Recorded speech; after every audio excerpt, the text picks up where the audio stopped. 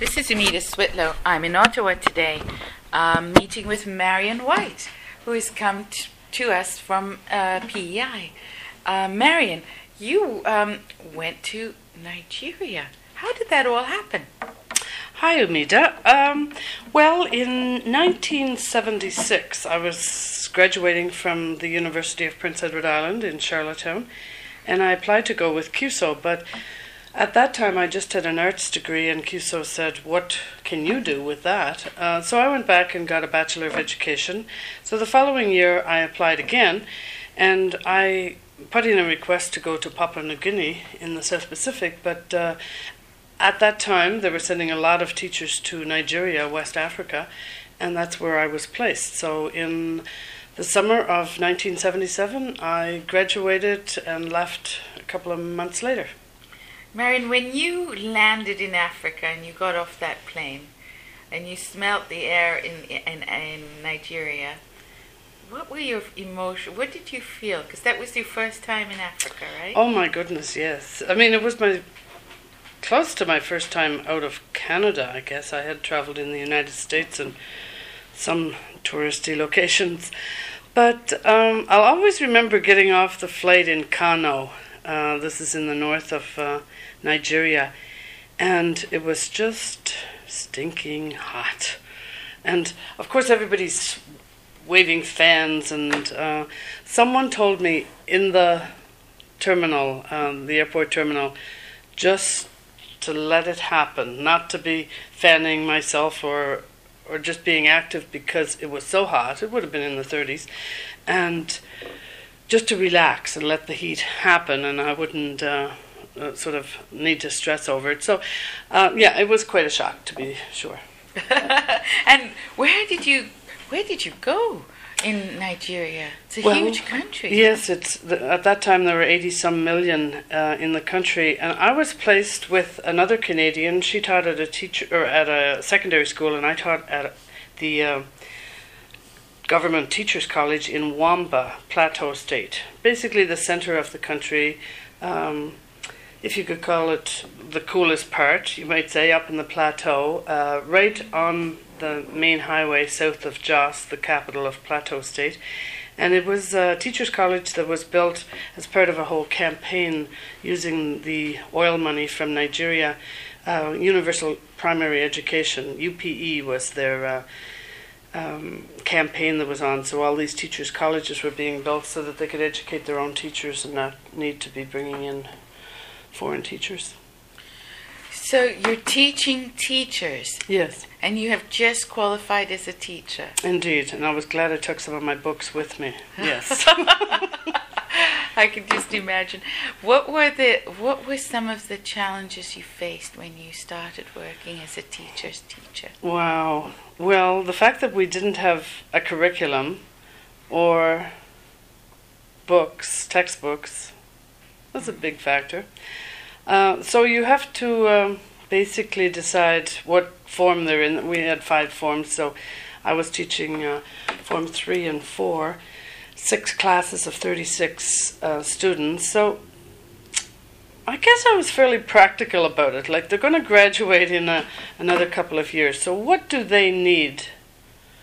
I wasn't really thinking that they were going to graduate with any huge university diploma, but just the basic skills that they would need to be able to run a small school or teach a class out in the bush. So that's fantastic. So, teach a class out in the bush, what would that look like to you? Well, it was interesting because part of my teaching did take in the observing of my students as they were out practice teaching. So that was one of the most exciting parts of the job, because I had my little motorcycle. I called it Lester. Lester the lobster from PEI. That's a good one. So Lester and I went to all the village schools to observe our students, and that ranged from someone teaching in the shade under a tree, like the grades 1 and 2, to actual classrooms with corrugated tin roofs and that kind of thing. And just blackboards on cement. But these students were just so proud to be able to be out there teaching. Like they dressed the part, they did their very best with what they had, and I was just so impressed with them. And most of the time, they just wouldn't complain because, for one thing, it wouldn't get them anywhere, and also they were proud that they had teachers that wanted them to improve. So you went to Nigeria and you taught. What did Nigeria and Africa teach you? Well, it was one of my best work experiences because, as I said, the students were so grateful and appreciative of having teachers. I think it taught me to, I guess, assess the situation that I had around me and make the best of it. I mean, there wasn't, as I said, no need of complaining. We had our health. We had enough nourishment, and even though we didn't have books, I had some texts that I brought with me and scrounged here and there to get new supplies. So I think just being able to survive, and also appreciating the fact that in small communities in the bush in Nigeria, that people were still very friendly and very human and open to welcoming people like myself into their homes.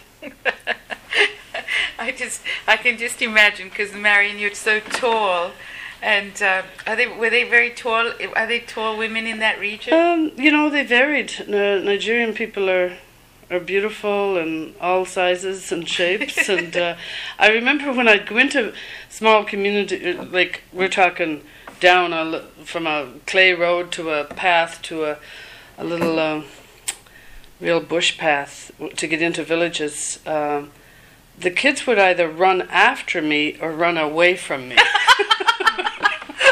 Because they might not have seen a white person before. So that was really funny. And, you had a 50-50 chance they'd be running one way or the other. So you stayed close to 2 years and you come back to Canada.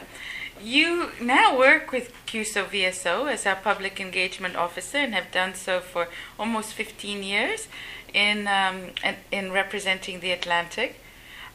Your journey brought you back to the same organization. Tell me a bit about that journey. Well, when I came back to Canada, CUSO was a real stepping stone for me to get involved here locally. When we were overseas, we basically did our job, but coming back, we realized that we really were politicized to sort of global issues. And in the early 80s, I got involved in international solidarity work and was a volunteer with CUSO in the Atlantic, and even was involved in some national CUSO meetings. Helped with interviews, helped with some conferences that we used to hold. CUSO in those days had regional pots of money, and we were instrumental in forming some of the smaller NGOs now that exist in the Atlantic region. Then in 1994, the regional office in Halifax hired someone to work in Prince Edward Island as sort of an outreach for what I thought was a few months, and that led to a permanent position. And then when our offices were closed across Canada in 2005, I was selected to stay on as the Atlantic outreach. And I had been doing a lot of recruitment, and after 2005 I was doing more public education and outreach, less, if any, recruitment. Well, you're very good at that. You're quite the inspiration to me.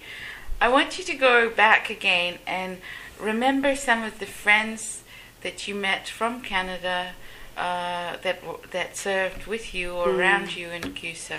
Who were some of the people you're still in touch with or still remember? Well, I think of Susan Isaac, for example, who's here in Ottawa. We've been friends for 30 years. We would never have connected other than being with CUSO. And she stayed involved too as a CUSO staff and worked with various NGOs from CARE to ACCC, where she is now. Others I think of, at the time actually, when I left in 77, there were two other islanders recruited to go with CUSO. One, Jean McCardle, who went to Botswana, and the other, Pat Foley, who also came to Nigeria with me. And I have to say that at that time, as with today, the majority of the recruits came from central Canada. And the person who selected us really made an effort to ensure that we had representation from all across the country. So Jim Griffith was his name. He worked at Student Services at UPEI. And you could almost say it was affirmative action. He wanted to make sure that people from small towns in Canada actually did get involved and had the ability to go with CUSOs, because we didn't have the advantage of living in large centres and having 2 or 3 languages, and so at the same time we had a hell of a lot of skills that your cosmopolitan intellectual wouldn't necessarily have. Yes, yes. So I've stayed involved or communicated with people like Jean McCardle, who's working with CETA now and just come back from Afghanistan, and though we sort of took different tracks in the international field afterwards, we're still friends. Fantastic. So Marian, I want to say once more that to all the people that are listening from Atlantic Canada, you're their person. You have had a personal experience with serving with CUSO-VSO, and once again, you really are an inspiration to me and our public engagement team, and I thank you for your service overseas in Nigeria in the 70s, and I look forward to seeing you at our 50th reunion in Ottawa in 2011. Thank you, Amida. I love a good party, and I intend to be there in Ottawa. As well, we're having events in each of the Atlantic provinces to celebrate the 50th, but I intend to participate in the Ottawa events as well. So thank you. Oh, my pleasure. Take care.